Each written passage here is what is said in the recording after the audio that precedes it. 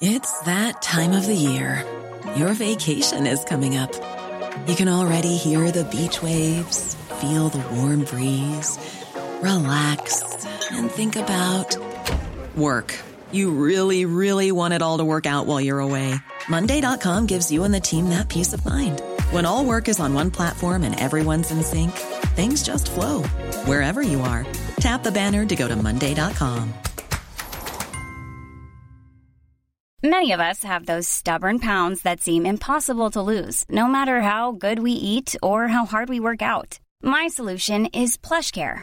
PlushCare is a leading telehealth provider with doctors who are there for you day and night to partner with you in your weight loss journey. They can prescribe FDA-approved weight loss medications like Wegovy and Zepbound for those who qualify. Plus, they accept most insurance plans. To get started, visit plushcare.com/weightloss. That's plushcare.com/weightloss. The Late Lunch with Blackstone Motors, Drogheda, Dundalk and Cavan. Order your new 221 Renault today from our extensive Renault range. Guaranteed delivery and low rate APR finance. Visit blackstonemotors.ie. How are we going to do it? 5 days ahead. It'll be nearly impossible after the lovely break we had. Welcome to Late Lunch at the start of a new full week of the show. We had the abbreviated week last week. Oh my God, I so enjoyed the break, the 4 days off. I'm sure so many people were delighted to be off and enjoy the wonderful weather we had too, the parades and all that went with it. God bless us, weren't we so lucky? I really enjoyed the days. I did a bit of fishing. I played a little golf. We were out in the garden, myself and my assistant, Miss Ava, and went to football on Friday night, which I'm going to come to in a moment. But I suppose the biggest news in our family over the weekend is we have a new arrival. Yes, I want to say a big congratulations to my daughter Sarah and her fiancé Kieran and Ava, who is now the big sister of little baby Olivia Flynn, who arrived into the world late last evening, and we're all simply thrilled. We are indeed. Congratulations to all concerned, and mum and baby and all are well. That's 4 of them I have now: Ava, Pippa, Harry and Olivia. God almighty, we're a growing crew. I've more of them than I ever had myself, only having 2 children ourselves. It's just wonderful, and we're thrilled and over the moon. As I said, over the weekend I enjoyed many of my pastimes, and I was fishing Friday and made it back to go to the big match in United Park on Friday evening between Drogheda and Dundalk, the Loud Derby. I have to say, I brought Ava with me, who's a developing Drogheda United fan and loves going to the games now, and her favourite is Dane Massey, I have to tell you, and she was cheering from all the way on Friday. But it was a great game. It was an intriguing game. Drogheda won it 1-0 and were well worthy of the win. Should have won probably by 2 or 3 goals. They were fantastic on Friday night. But the atmosphere, the ground was packed, and there was a great crowd up from Dundalk and a huge Drogheda support, and it's a growing young support, I have to say, as well. But sadly, at the end of the game, Drogheda got very lucky, I have to say. The football club got very lucky, because in the exuberance of the win, some young Drogheda fans made their way onto the pitch and went towards the Dundalk fans to goad them, which is not a good idea. You enjoy your win and celebrate it, but it should be left at that. And then a few Dundalk fans came onto the pitch, and there were exchanges between the fans. And I'm saying this here on the air now. I've been involved with that club for quite a number of years, and I've experience of a lot of things that had happened in the past. But it was within a whisker of being a very serious situation on the pitch in United Park between both sets of fans, and it would have marred and destroyed a wonderful occasion. Thank God it didn't happen. But it was the grace of God it didn't happen. Nothing to do with what should have been put in place to ensure it wouldn't happen. It's as simple as this. I am a Drogheda fan, but Drogheda had not enough security in the ground on the night. There was about 20 odd volunteers. They're there every game with their high-vis shirts on them. They're lovely people. They volunteer. It's not their fault. There should have been a security presence, a substantial one in the ground to prevent that happening. And it should be there when Dundalk, Shamrock Rovers, Bohemians and Shelbourne come visiting in the Premier League. The rest you don't worry about. Honestly, there's no issue. But with those clubs, there needs to be increased security. And honestly, hand in heart, as someone with experience of the club and in the ground and at matches, Drogheda were caught short on Friday night. They really, really were. and were lucky to get away with it. Now, we start with this story today in the show, but I'm going to tell you from here on in, it's going to develop as a positive story, because I'm delighted to say hello to a big Dundalk fan and mum of an even bigger Dundalk fan called Zoe Murphy. Linda Murphy, welcome to Late Lunch. Hi, Jerry, and congratulations on your granddaughter. Thanks a million. It's been a great weekend. But let's go back to Friday night. I was there, like yourself, with my granddaughter. You were there with your child, Zoe, and she's a mad Dundalk fan, isn't she? She is, yeah, from a very young age. She's going to turn 6 now in June, but from a very, very young age, she's been really, really big Dundalk fan and really loves all our boys. And actually, Dane Massey was one of our favourite Dundalk players and now moved to Strada, and she's still in touch with Dane and still one of our favourite players, yeah. And he would have been right beside her in the second half on the left flank. He would have been running up and down there in front of her the whole second half. He was, yeah, he was. And we have to tell listeners that Zoe lives with cerebral palsy.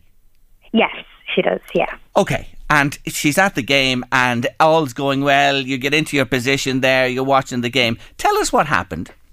Yeah, so you were right. We were right at the railing, and she had a great view of Dane Massey. She was all excited singing the Dundalk songs. Since I was young, I followed them and all that. And the first incident, they threw a banner over the railing, so Zoe was standing at the lower part of the railing and she can't stand unaided, so I was behind her just propping her up and holding her, and then she was holding on to the railing. And so then the banner was put in front of her, the view was blocked. That's fine. We understand that, you know, emotions and everything, especially during a live derby. So I just lifted her up so then she could just see over the railing. So I was holding her. And, you know, the crowd was in its normal, you know, full great self and things like that. But a young chap bumped into me and I just turned around and I said, can you just be careful? I'm holding her and she's, you know, she can't stand, so I have to hold her, so please just be careful. And when he's small as well, so, you know, anything at all, I just asked him to be careful. And then unfortunately he didn't take that well and looked at Zoe and me and said that she shouldn't be here, she can't stand, she's not welcome here, and a bit of abuse to get her out and stuff like that, get her away from that area. And unfortunately the R word was used. Yes, don't say it. I don't want to say. Yeah, I don't want to repeat it on the air. But it was a shocking word that was used by the young lad concerned. And you're in the Dundalk crowd. He follows Dundalk himself, like Zoe and yourself. You know what I mean? It's not an opposition fan or anything like that. Of course, yeah. No, it was Dundalk fan, yeah.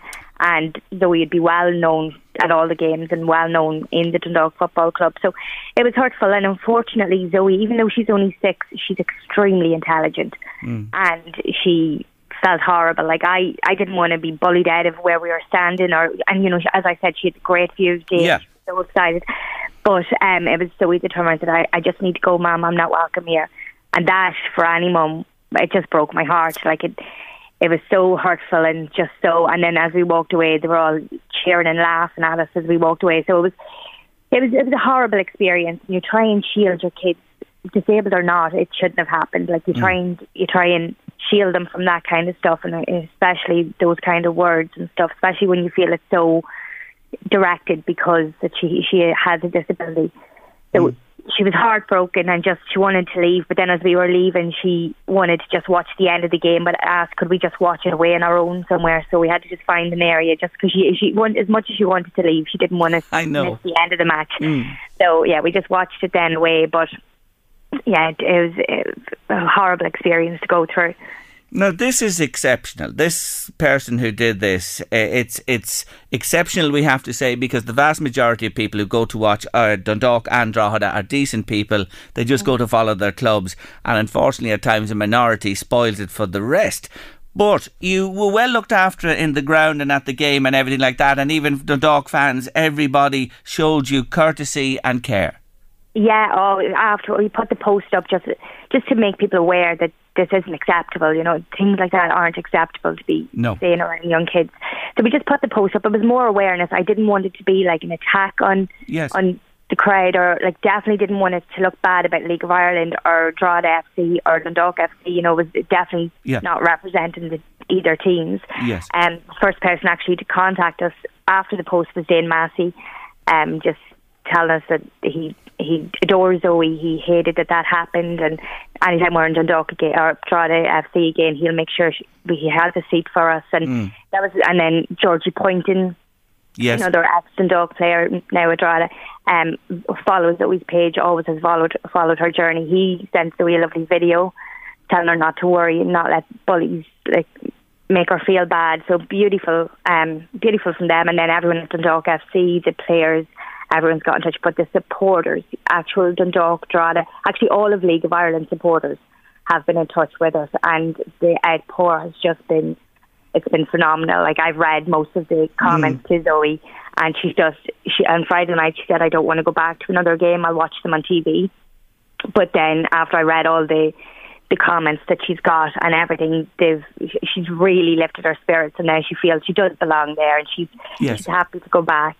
So she was actually asked to become a member of the Dundalk Supporters 1903 Club, and she's going to present Player of the Year next month, or Player of the Month. Lovely. Player next month, and she's going to walk the team out against their next game with UCD. Great. Yes. This is fantastic, and this is what I like to hear, the coming together of all. We may be on different sides when the game is going on, but we're all at one because we're all followers of the sport and of our local clubs, and it's a fantastic, you know this, and I say this to people, if you haven't been, try and get along and support your local clubs because it is so very important. But listen, this has even gone beyond Dundalk, Drogheda, the League of Ireland. It's gone international. Yeah, it has, yeah. So we got contacted by James McLean from the Ireland team, and he's seen what happened, and he wanted to reach out to Zoe to support her and let her know that she's more than welcome to any games. So he's invited us to go watch the Saturday match with him and his family in his boot. So she's so delighted about that. She said it'll be our first big game in the Aviva. So lovely. Over the moon now. She's extremely excited. It's touched so many people, and we have to say, in fairness to the young man himself, he has absolutely contrite and apologised profusely to you and your family and everybody. Yeah, he has, and you know, a lot of people have saying he should be banned from the club, and I understand that. I understand where they're coming from, because you don't want people like that at matches, especially when you're taking young kids. But the thing is, he's a young man, and he owned up to his mistakes, and he's extremely apologetic, and he's disappointed in himself. And the Dundalk FC have talked to him about maybe looking into a disability awareness course or something, and he's fully aware and fully wanting to take that on board. He wants to actually meet Zoe himself to apologise, because he's extremely disappointed in himself. And I think to make that phone call as a 17-year-old boy to a parent that you've really upset, it's a very hard thing to do. Even for someone my age, it's extremely hard. I understand, and we understand what you're saying, but we congratulate him on what he did, and I agree with you. It's the easiest thing to do would be to throw the book at him. You know, at 17 years of age, that won't achieve anything. Exactly, yeah. I think awareness that he has now will carry on forward, yes, and that will take him further than any ban or anything like that. So, no, I'm delighted. I'm a mum as well, so he's only a 17-year-old boy. I had to accept his apology, and I was proud of him for doing it also. And right, you are to be proud of him, and well done to him. And you know, as I said, you saw it there yourself on Friday night. There's a growing support. Dundalk have had it for a number of years. It's coming back big time now at Drogheda. These youngsters, you know, from their early teens through into their mid-teens and that. And you see the atmosphere on Friday night. You can tell them about that. It was electric up there, wasn't it? It was electric. And you know that Zoe loves that. She loves being a part of it. She knows all the songs. She loves singing along, and she just loves. Her sisters and all have her weekly dance classes and stuff like that. Zoe doesn't have that. All Zoe has is looking forward to the Dundalk games, and she would drag us to as many away games as we possibly can go to. You know, so she loves it, and she just loves the atmosphere, and it is a great atmosphere, and it's really good to get kids young into that kind of atmosphere, because you know it's great to have something to follow.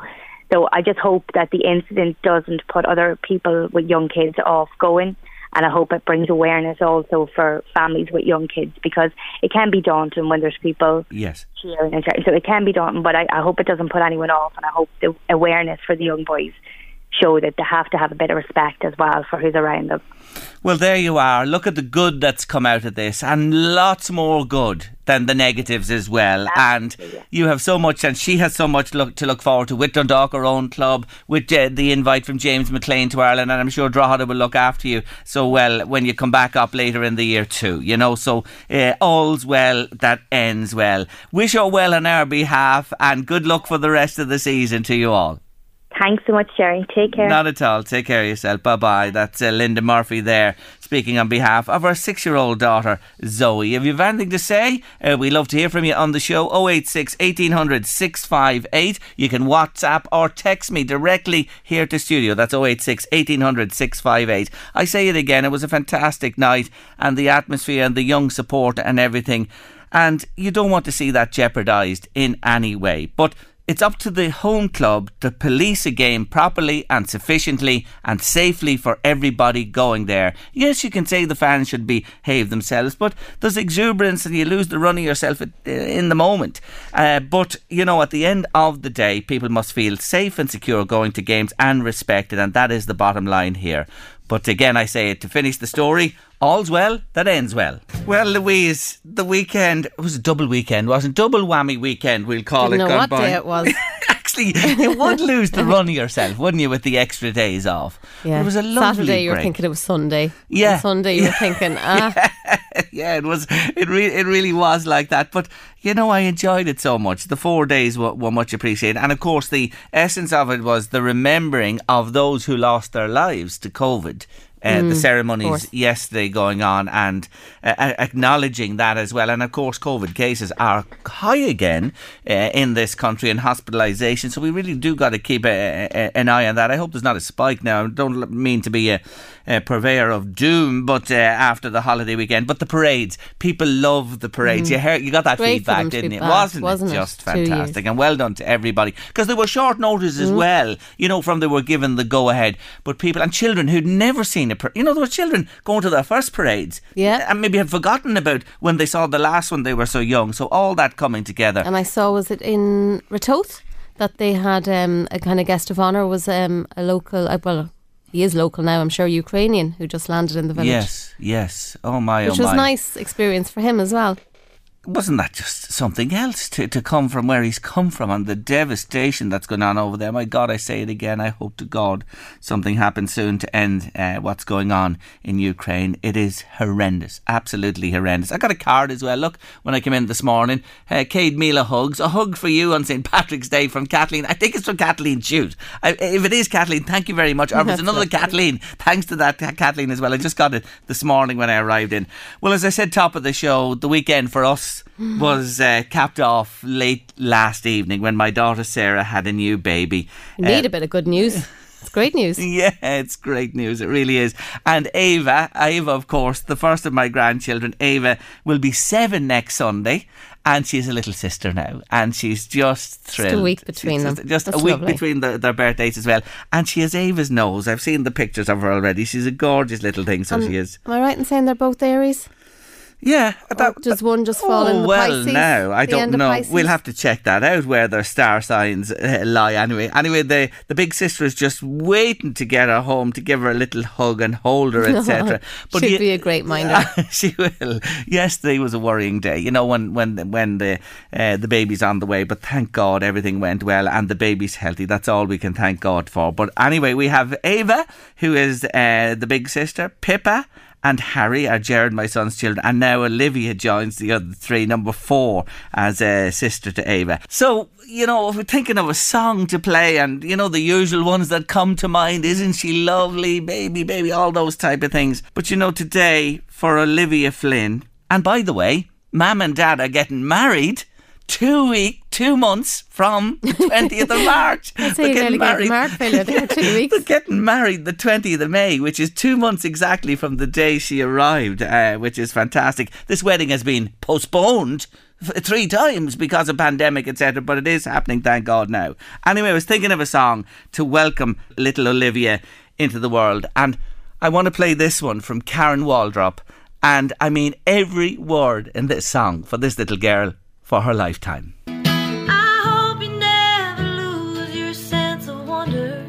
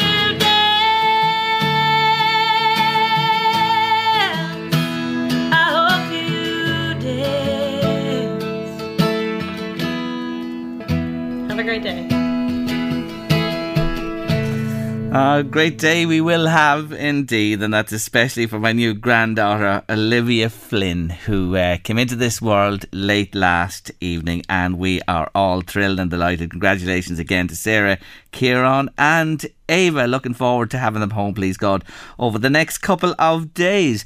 Jerry, that's a shocking story, but it turned out so well. I'm delighted Zoe has got so much support out there, and fair play to the young lad for apologising and the family for accepting it. Good luck to Zoe going forward, says a listener. Jerry, it was a bad night for football. All the children who were up at the game as well, and wasn't good news, but turned out well in the end, Mark, I have to say, and there's no doubt a bullet was dodged there. It could have been so much worse at the conclusion of the match. Thank you for your lovely wishes about the new grandchild, Olivia. Thanks indeed, I do appreciate them all. I was reading the weather there. It is a few degrees cooler near the coast. There's an east wind there that'd shave you, but by God, doesn't it dry up the land when you get the east wind in March, no matter what rain you've had. Now I move on the show today. I move on, but I'm going backwards as well, because I still have the email and notes, would you believe it, from the last time my next guest was in studio with me, and it goes back to 2017, and on that occasion we were talking about his new book called What Footprint? The Smart Citizen's Guide to Save Energy in the Built Environment. By God, do we need this book now, and am I delighted to say hello again to Paul O'Reilly. Hello, Paul. Hello, Jerry. Nice to talk to you again. And just firstly, congratulations on your arrival. Thank you very much indeed. I do appreciate all of the good wishes, and thank you for mentioning it again. Paul, it's Back to the Future. I was looking at, would you believe it's funny, I kept your book close to me. Mind you, I mightn't have opened it in recent times, but by God, I opened it since the beginning of the year, and I had the notes and even the correspondence we had. Would you just context this for me, please, first? The rise in cost in energy that's really spiked. The war is the reason, or was there an underlying current before that? There certainly was an underlying current. Yeah, there was a couple of things, and it kind of happened in 2021. And in my own view, kind of 2021 was the tipping point for climate change and for energy awareness. And a lot of things happened. I mean, for instance, the pandemic was there, and the fact that we had just come out of a pandemic, we're all off guard a little bit in terms of storage of electricity, of gas, and of other various energy services. And the system got caught out last year. And then we were taken off the coal-fired stations. We just closed down most of the Midlands generation power stations based on peat and fossil fuels. So the system, everything was down. And then you had the oil and the gas prices rising, and we were all effectively caught off guard. So they had come last year. I mean, there was even up to 200% price rise in the wholesale cost of gas and oil. And that didn't really manifest itself till the end of the year and this year, because most of us are on kind of fixed contracts. Yes. So the energy companies were caught, and now we're paying the price. Isn't that interesting that those things underpinned, and this has just now exacerbated what has happened with the war and the gas and oil situation. Now, from a listener's perspective today, they're keen to hear from you as to what perhaps we can do immediately to, mitigate and reduce our spend on energy. Where would you start in simple terms? I suppose in simple terms, and it's very simple terms, and even going back to the day I wrote the book, which is only 6 years ago, the first step in terms of energy efficiency is very simple. It's read the bills. And it's something most people don't do today. We don't read our electricity bills. We kind of tend to ignore them a little bit, and we're quite happy for them to be estimated. So therefore, we have no idea how much we're spending. And I kind of likened it myself to, if we got a bank statement from our banks at the end of the month and told you you'd used £1,000, but just a figure, not where you'd spent it, you'd have no idea how to budget or how to make savings. So the first step is to read the bill in the first place. And then secondly, make sure it's not an estimated bill. Because if it's estimated, we're given the power company the authority to guess how much energy we've used, which is, you'd never do that with your bank statement. No. Allow the bank guess what you might use based on what you used last month or spent last month. Yes. So reading the bill, and the second step really is we have to measure. just have to measure what we're using. I mean, nothing can be managed that isn't measured. And not to cost money, but there are some simple things out there. There's some simple, ranging from €50 to €100, little monitors available in marketplaces and some of the hardware stores, and that'll actually tell you the amount of energy that you're using in the moment. So then you can kind of break it down into, heating systems, refrigeration, lights, pumps, TVs, and all the other bits and pieces. Because if we're just getting one figure at the end of the month, it's very hard to kind of drill down into it. So you really do have to drill down a little bit, but it doesn't necessarily have to cost money to drill down. It just takes a little bit of awareness. Okay, now tell me I'm keen about this. What are these monitors? What do they plug into? How do they break it down between all the different appliances in the house? Okay, they're a simple device. They clamp onto the incoming mains. The basic one it's called one that I'm not fairly aware of. It's an Owl Micro. You have a little monitor. So you clamp it onto the incoming mains. There's a little transmitter that talks to the monitor. This is DIY. This is not... Yes. What do you mean clamp onto the mains for an idiot you're talking to now that hasn't hands to bless himself when it comes to doing things like this? What do you mean? So basically you go round to where your meter box is, yes. Open the door, and a little triangular device opens the meter box. Yep. You see your meter, and there'll be 3 wires entering into it. They're usually exposed, and if they're not, you do need an electrician. Okay. Brown, green and red. Now they might vary in colour, but it's the brown wire, the live wire you're looking for. And this is a little clamp. It's just a wraparound clamp that just clips around that, and it's a magnet in it. And that magnet then measures the velocity of the current going through it. It measures the strength of the current, and that converts it back into what energy the house is using, or the office or the building. Yes, so it can break it down for you. Now, when you say a live wire, you're not touching live, you're putting it on the plastic cable on the outside of the wire, the coating. Absolutely, and the instruments come, and there's different varieties out there, but they all come with full instructions. Okay, but if you're in doubt, don't tackle anything like that without a professional. Get an electrician or somebody to help you. But anyway, you clamp that on. Where does that send its reading to? How is it read then? Okay, so now you have a little monitor, and the cheapest one, €50, it will allow you to tell in the moment how much electricity you're using. So, for instance, if you clamp it on and then you see your monitor, and let's say, for instance, it's reading, you've turned everything off in the house, and it's reading 200 watts. That means that the house with nothing on, just basic load, is using 200 watts. Somewhat. That might be a fridge and some points, some TVs that are left on standby. So if you turn on your toaster, and in a few moments, within 10 seconds, it'll jump by, say, 2,500, which means your toaster is 2,500 kilowatts. So you now know your toaster is using that amount. Okay. If you have, say, some people have a little bunch of lights, might have 6 lights or 10 lights in the ceiling. Yeah. You don't know what wattage they are, but if you turn them off, see what the reading is, turn them on again. And if, for instance, you get 10 lights and it jumps by 1,000, well, then each light is worth 100 kilowatts or 100 watts. Yes, so you're getting the wattage for everything. You're measuring what everything is using. How do you how do you monetize that? Basically, so a kilowatt is a unit of electricity. So all of the companies that charge you for electricity, they charge you per unit. But a unit is a kilowatt. Yeah. And a kilowatt is 1,000 watts. Yes. So basically, if something is using 500 watts, that's half a kilowatt. Yeah. But it has to use it for a full hour.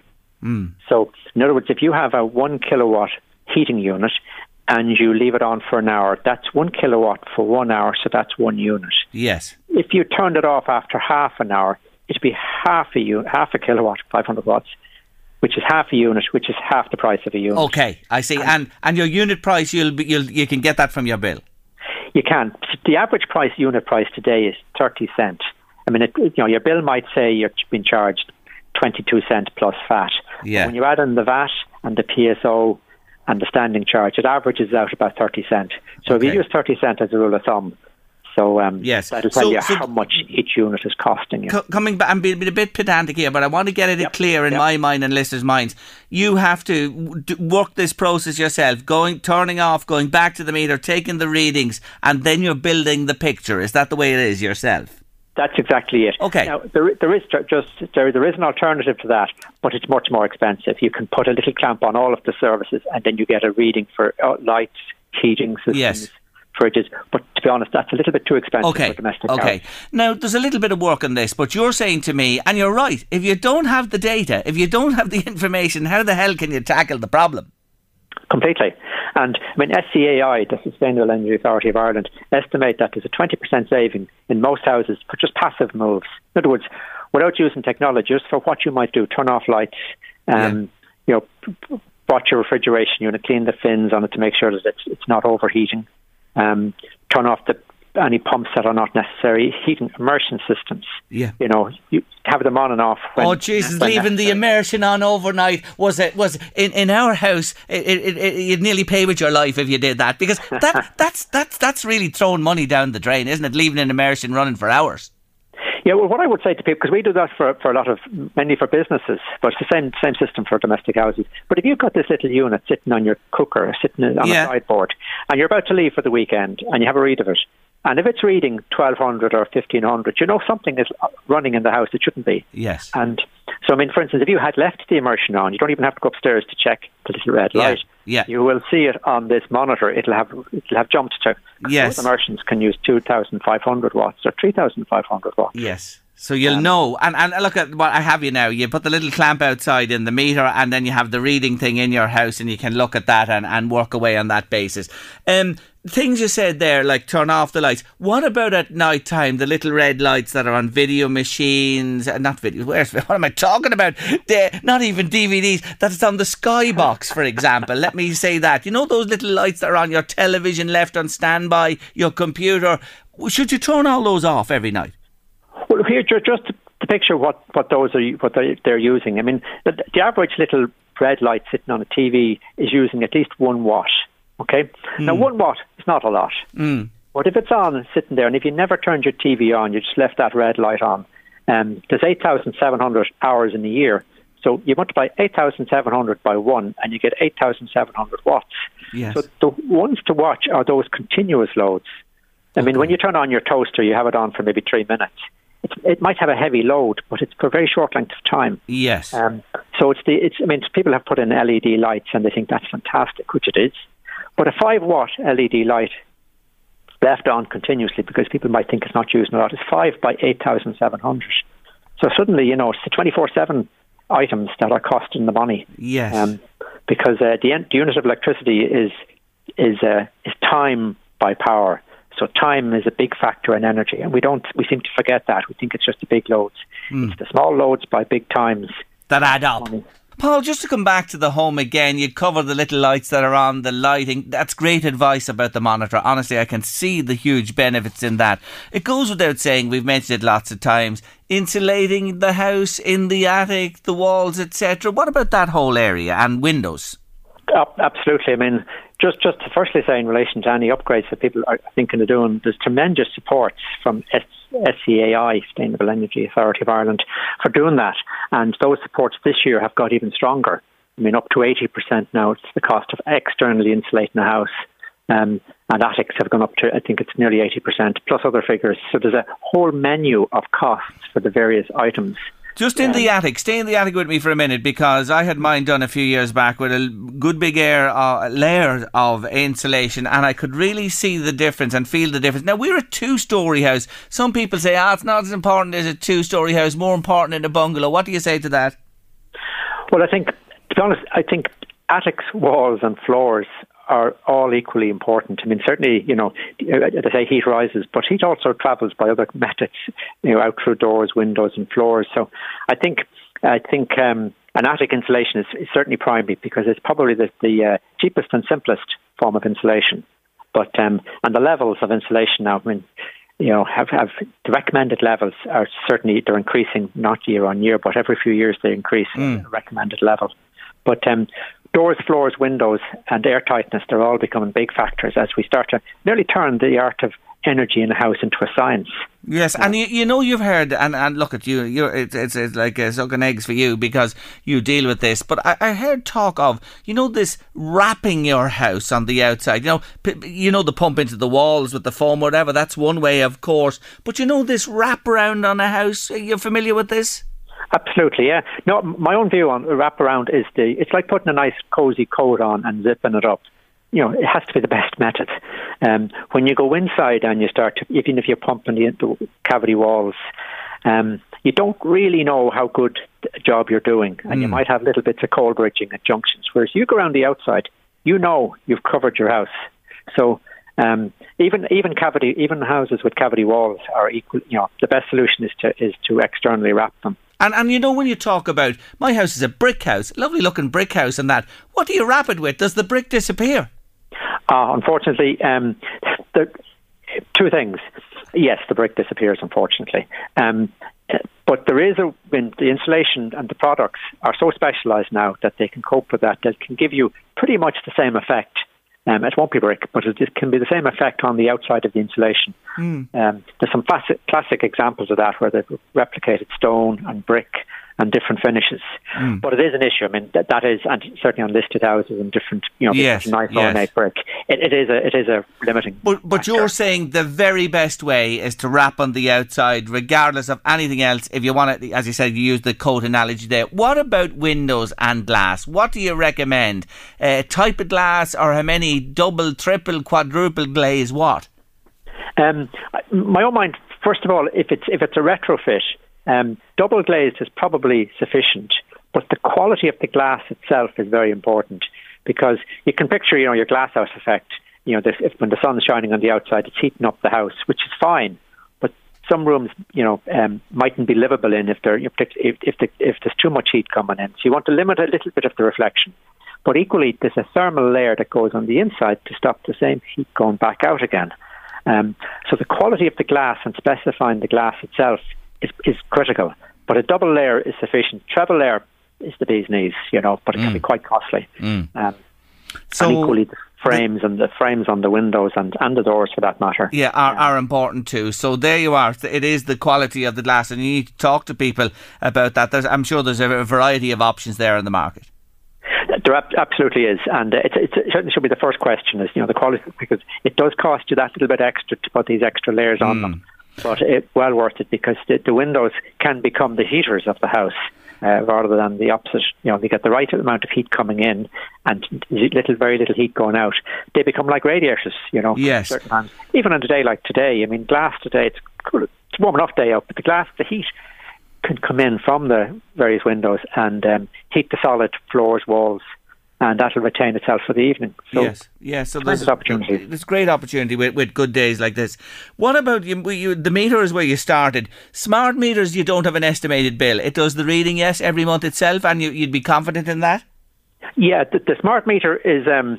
so this is the new install of smart meters that the government is doing. Yes. Yeah, fantastic idea, fantastic promotion of them. But one of the difficulties is that the smart meter is talking to the utility company and the power company. It's not talking to the resident, unless you walk over to the meter and read it like you've read the old ones, which nobody does. I think it's a bit of a misstep that that amount of information is going to the utility company and it's not coming into the house owner. So I think there's a bit of a gap there that I think, after most of these get installed, I think people might start to raise issues with. I know one reason the government don't want to have a monitor in that talks to the smart meter.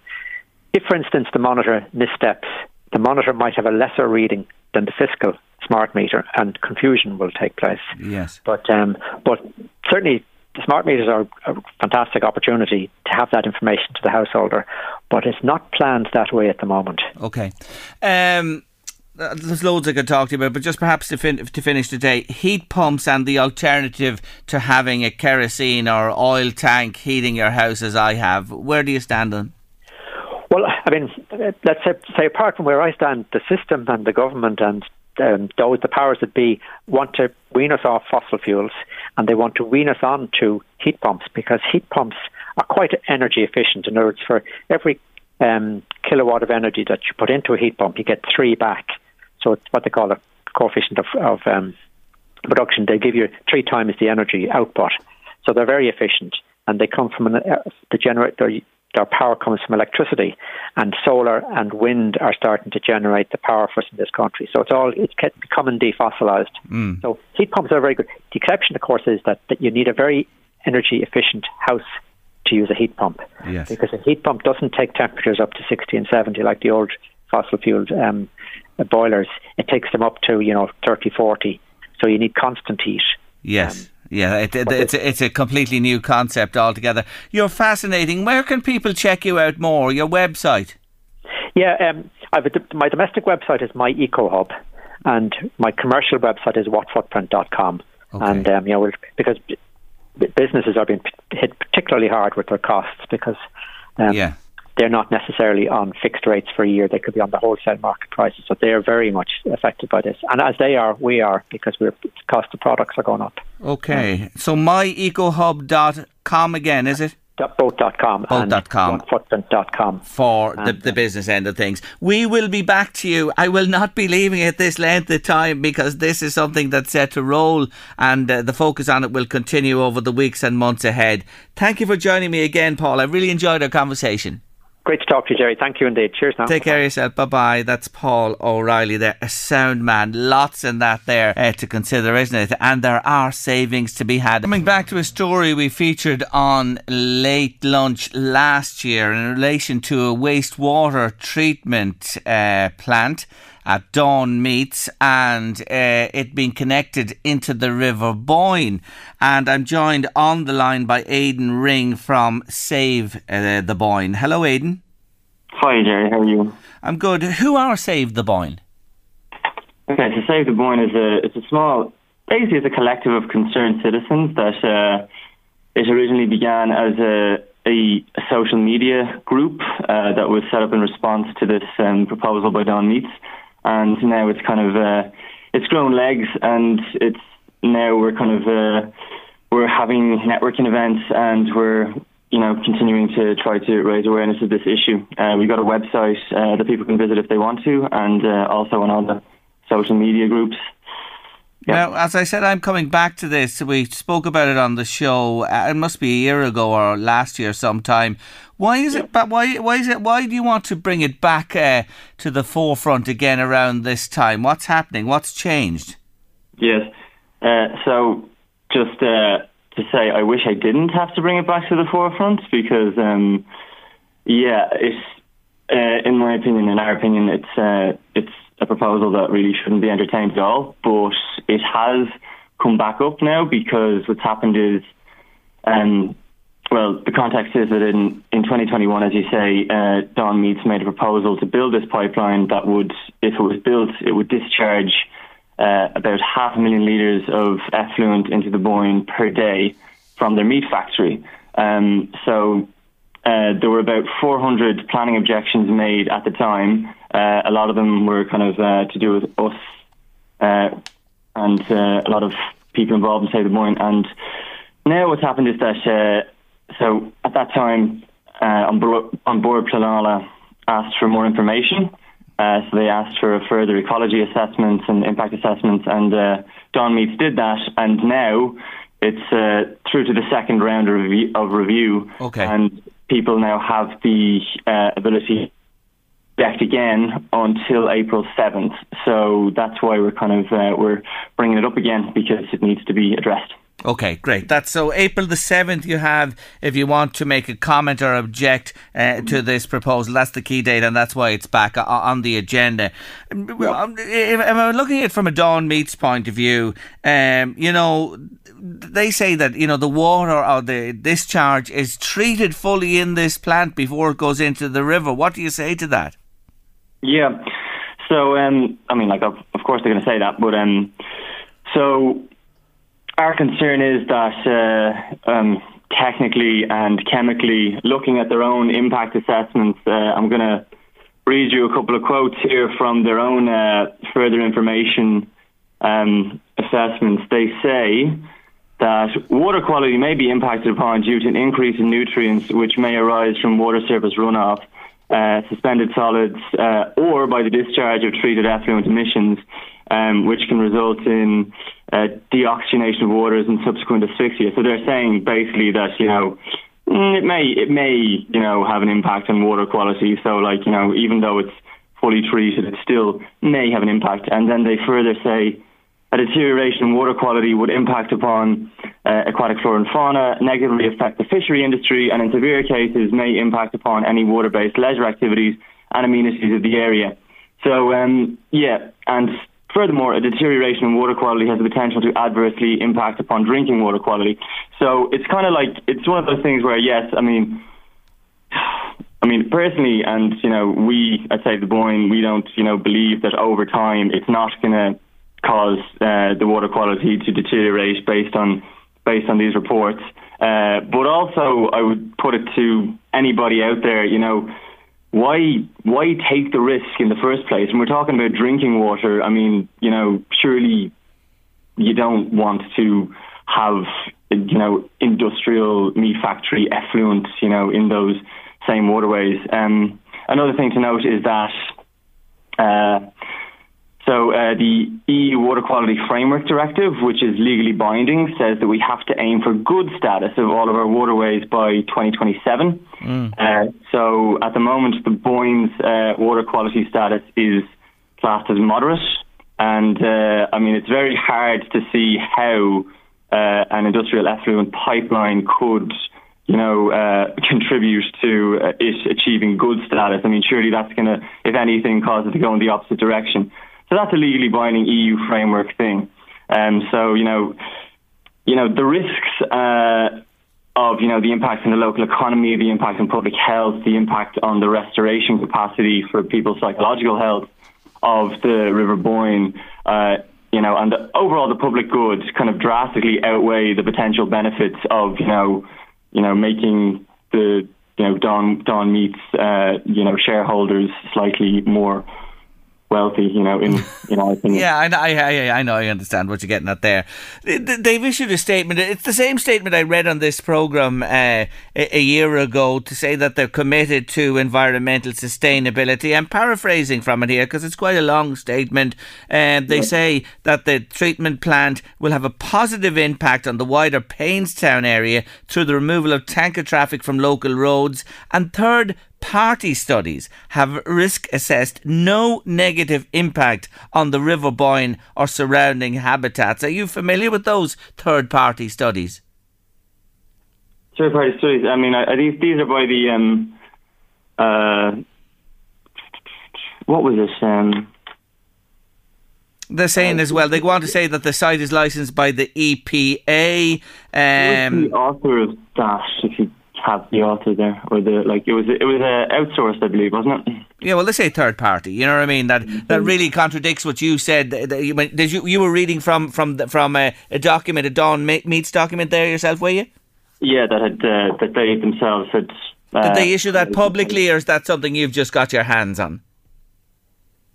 It's available publicly. Okay, fine. Now they counteract this in the statement, and they go on to say, like, the investment required for the proposed development demonstrates Don Meat's commitment to the Painstown area. It'll have a positive impact on the local economy, employment, construction, spending on local goods and services, and again they go on to say a Natura impact statement was prepared as part of the application as well, so that it's quite comprehensive in the response to this, Yeah, as it would be, I'm sure.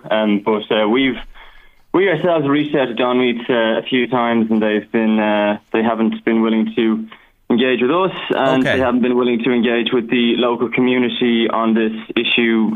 Also, just a couple of other things about Don Meat is that they have been the subject of an illegal discharge fine in 2017 by the EPA. For, that was a pollution thing that they failed to report. And also, in terms of the license for that facility, the license is issued on the basis of the fact that they would transport the waste in trucks to Ringsend. Yes, and I see that. Yeah, they say that it would cut down on the traffic with lorries taking it away to where you say the fine.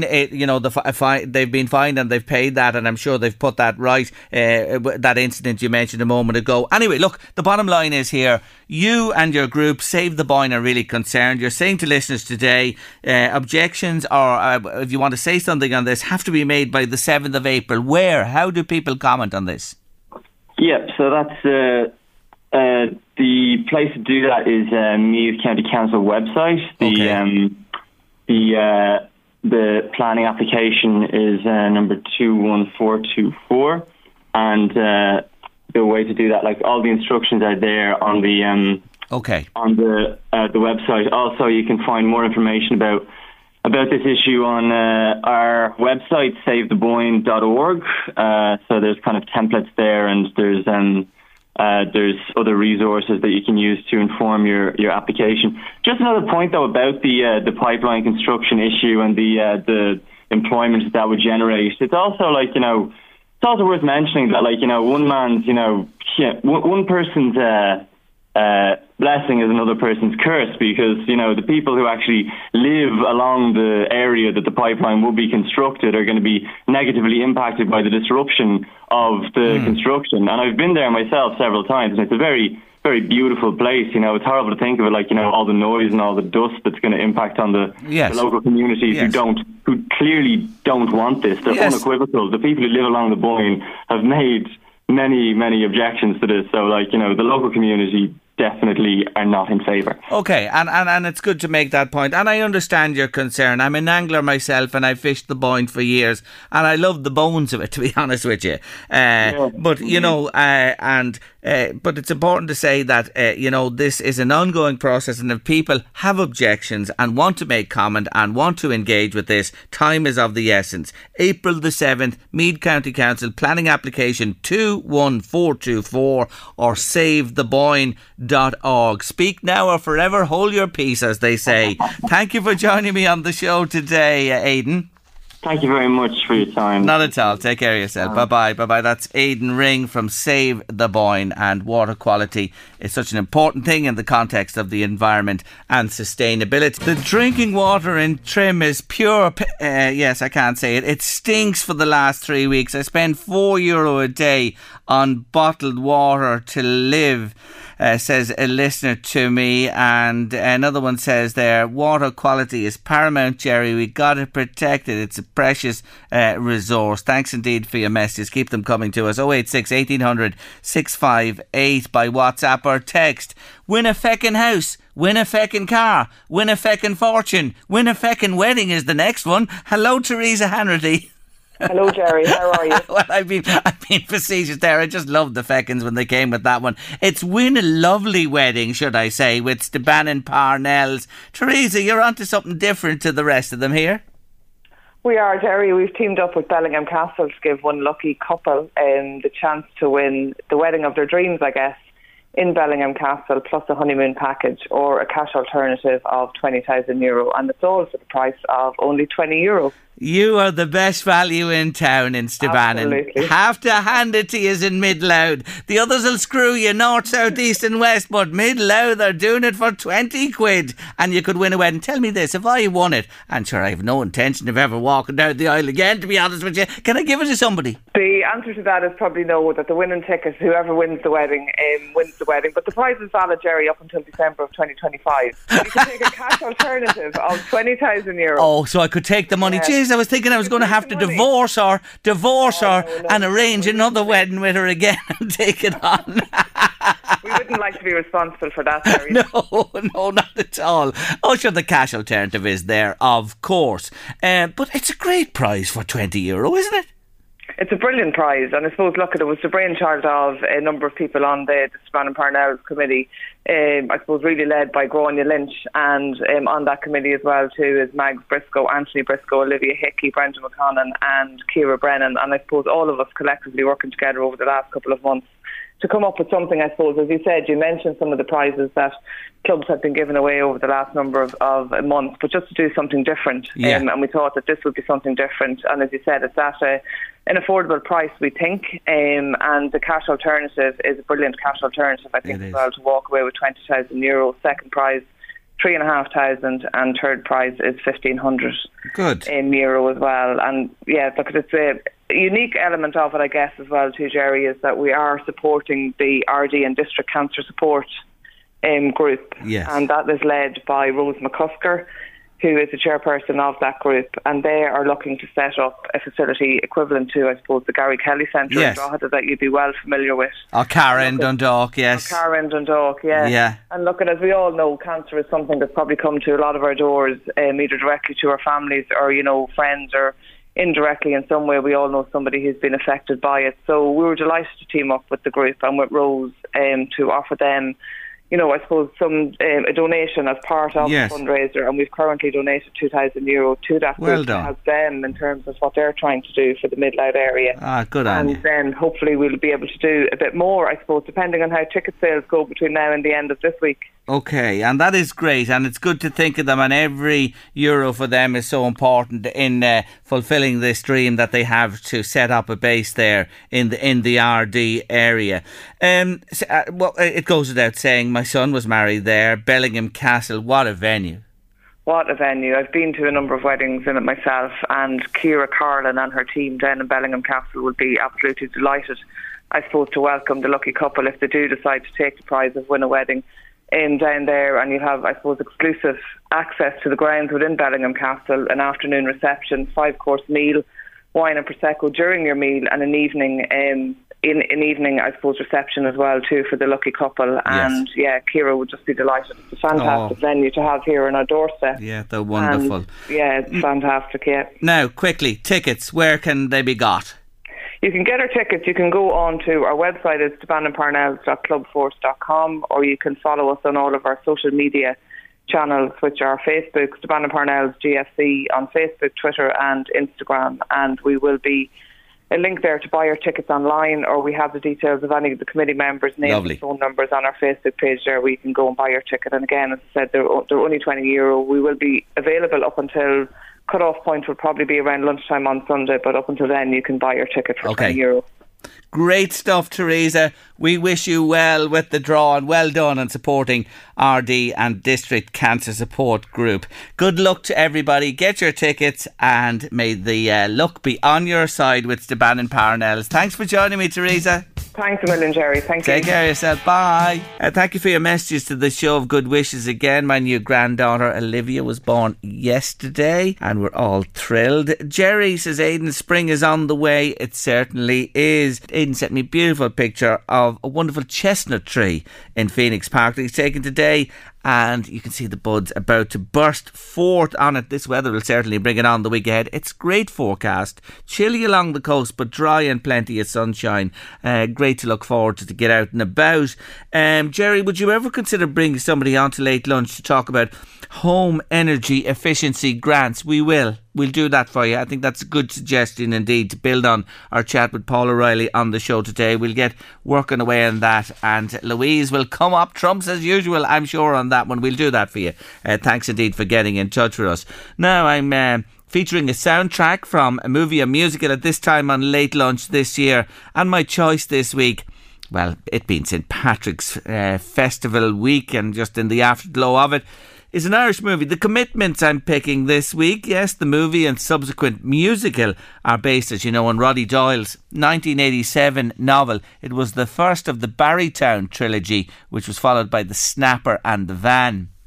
The movie itself, in the making, it was a modest enough budget. They reckon between $12 and $15 million made it, and it was shot in Dublin between August and October 1990. You know the plot. Young Jimmy Rabbit aspires to put together an Irish soul band and all that entails, culminating in a performance with the legendary Wilson Pickett, a dream that comes so close to being realised, but alas, never does. The movie doesn't have an original film score in the context of my soundtrack, but features a range of well-known R&B songs that were eventually selected from a shortlist. Listen to this, what a job this person had, of 1,000 songs. They started off with 1,000 and ended up with the songs in the movie. And did you know that the chosen songs were actually recorded live by the band themselves, which added so much to their authenticity? Today I begin a week of The Commitments with this one. Well, you know you took my heart and you broke it apart.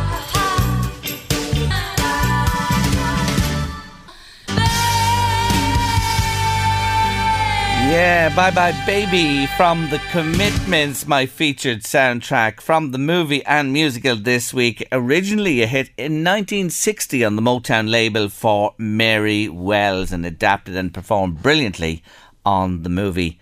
As part of the movie, The Commitments. More about it in music and words around about this time tomorrow afternoon on Late Lunch. We finish off this first day of the new week with a group of young people who, well, had an unforgettable St. Patrick's Day. Where? In Euro Disney near Paris. They're with us next. I mentioned St. Patrick's Day parades, how welcome it was to see them back and the enjoyment it brought to so many this year, thank God, after the few years of the pandemic.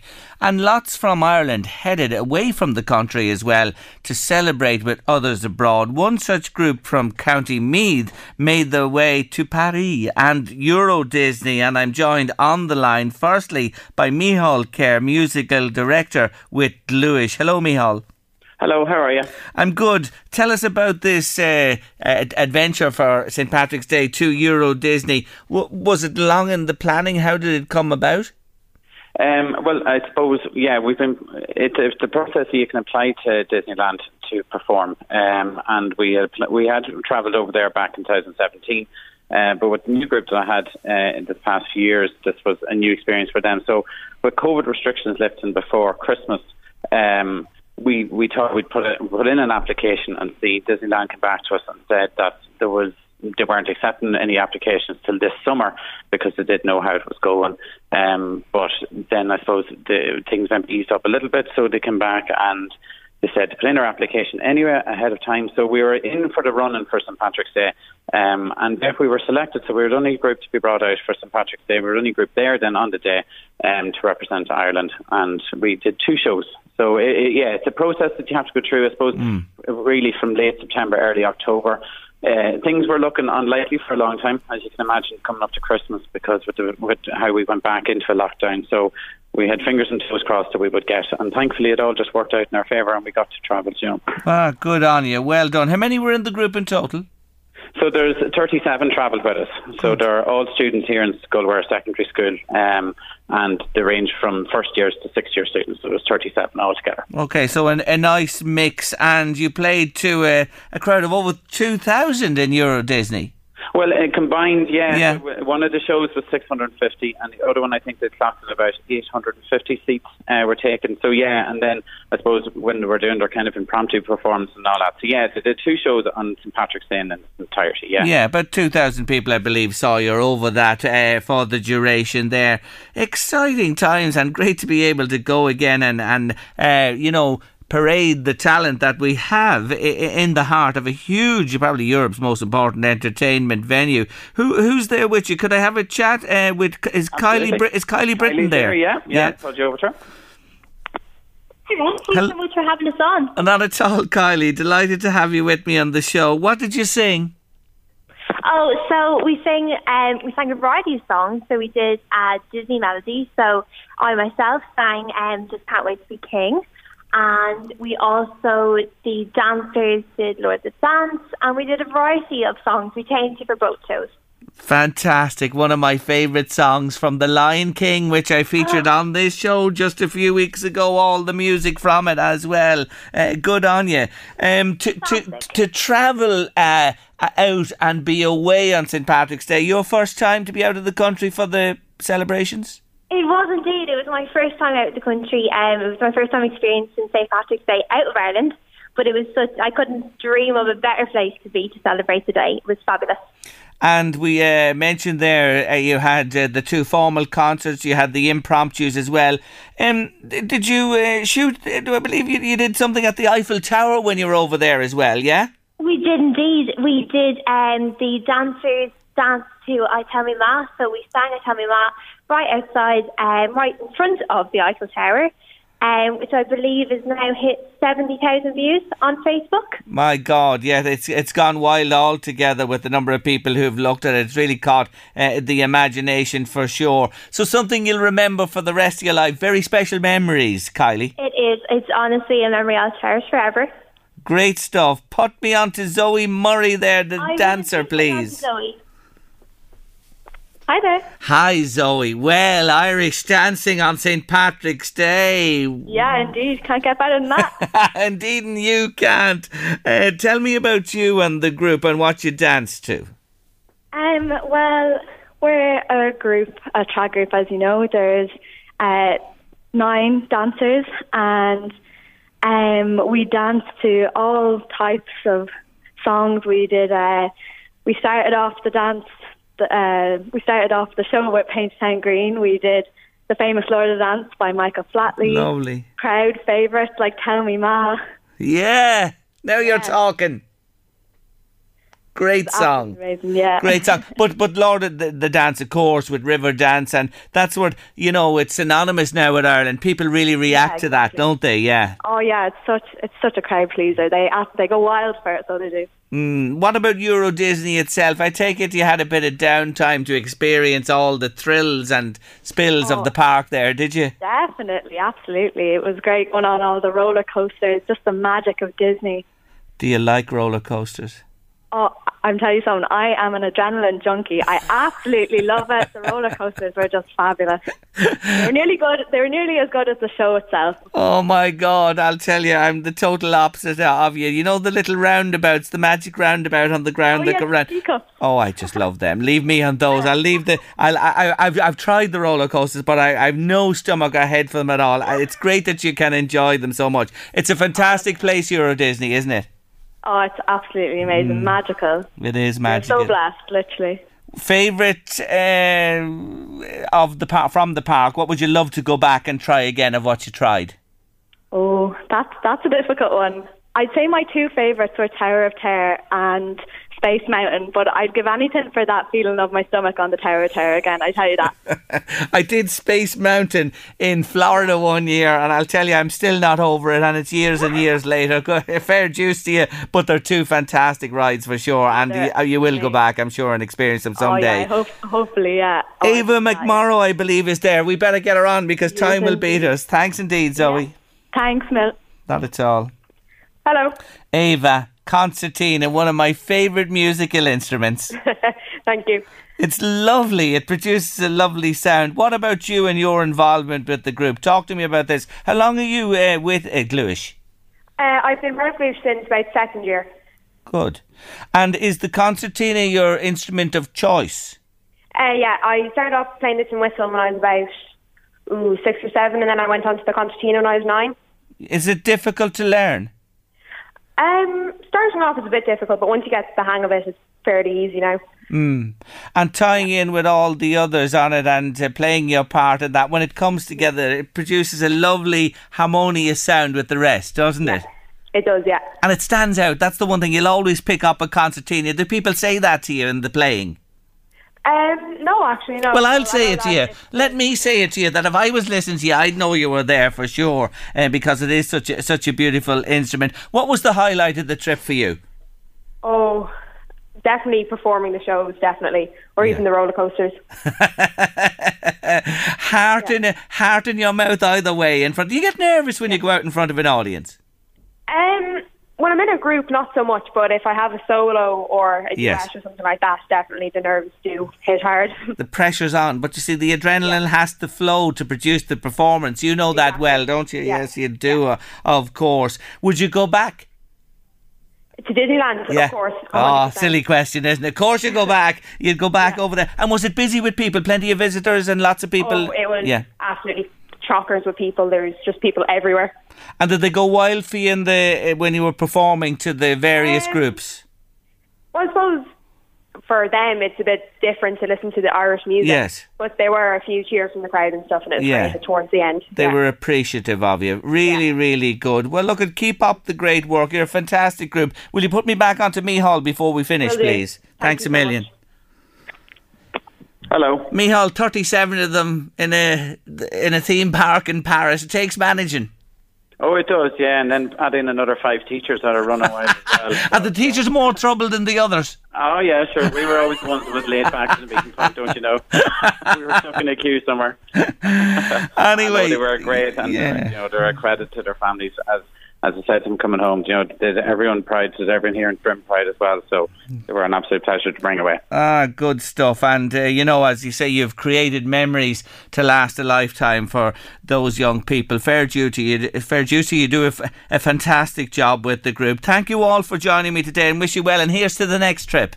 Absolutely. Thanks very much for having us on. Not at all, Michal. Take care. Bye-bye. That's Michal Kerr, Kylie Britton, Zoe Murray and Ava McMorrow with wonderful memories from performing at Euro Disney for St. Patrick's Day, and they're all from Sculwira in Trim in County Meath. That's a lot on Late Lunch for this Monday afternoon. Eddie Caffrey's coming next with The Drive here on LMFM. Stay with us. Wonderful music and more besides. Tomorrow on the show, with interest rates on the rise, what should you do, especially if you have a mortgage or borrowings, or is it good news for savers? The money Dr. John Lowe tells us on Late Lunch tomorrow.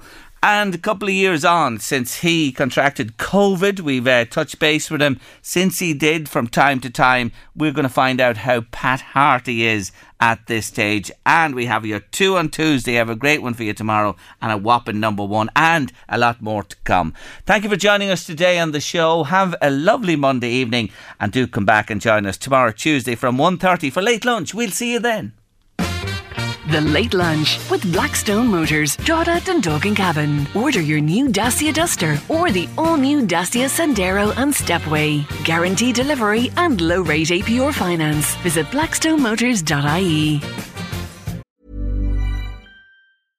Flexibility is great. That's why there's yoga. Flexibility for your insurance coverage is great too. That's why there's United Healthcare Insurance Plans. Underwritten by Golden Rule Insurance Company, United Healthcare Insurance Plans offer flexible, budget-friendly coverage for medical, vision, dental, and more. One of these plans may be right for you if you're, say, between jobs, coming off your parents' plan, turning a side hustle into a full hustle, or even missed open enrollment.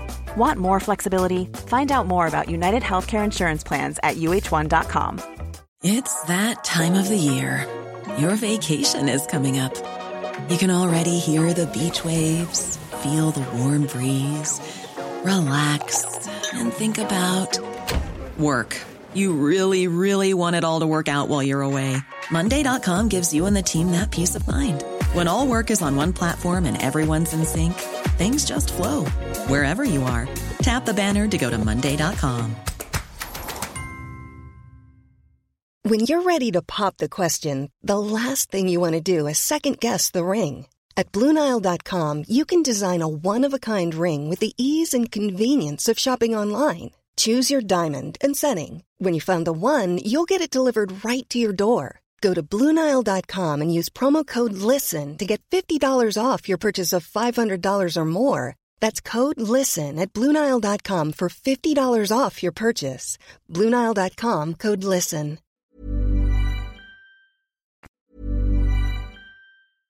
Imagine the softest sheets you've ever felt. Now imagine them getting even softer over time. That's what you'll feel with Boll & Branch's organic cotton sheets. In a recent customer survey, 96% replied that Boll & Branch sheets get softer with every wash. Start getting your best night's sleep in these sheets that get softer and softer for years to come. Try their sheets with a 30-night guarantee. Plus, get 15% off your first order at BollandBranch.com. Code BUTTERY. Exclusions apply. See site for details.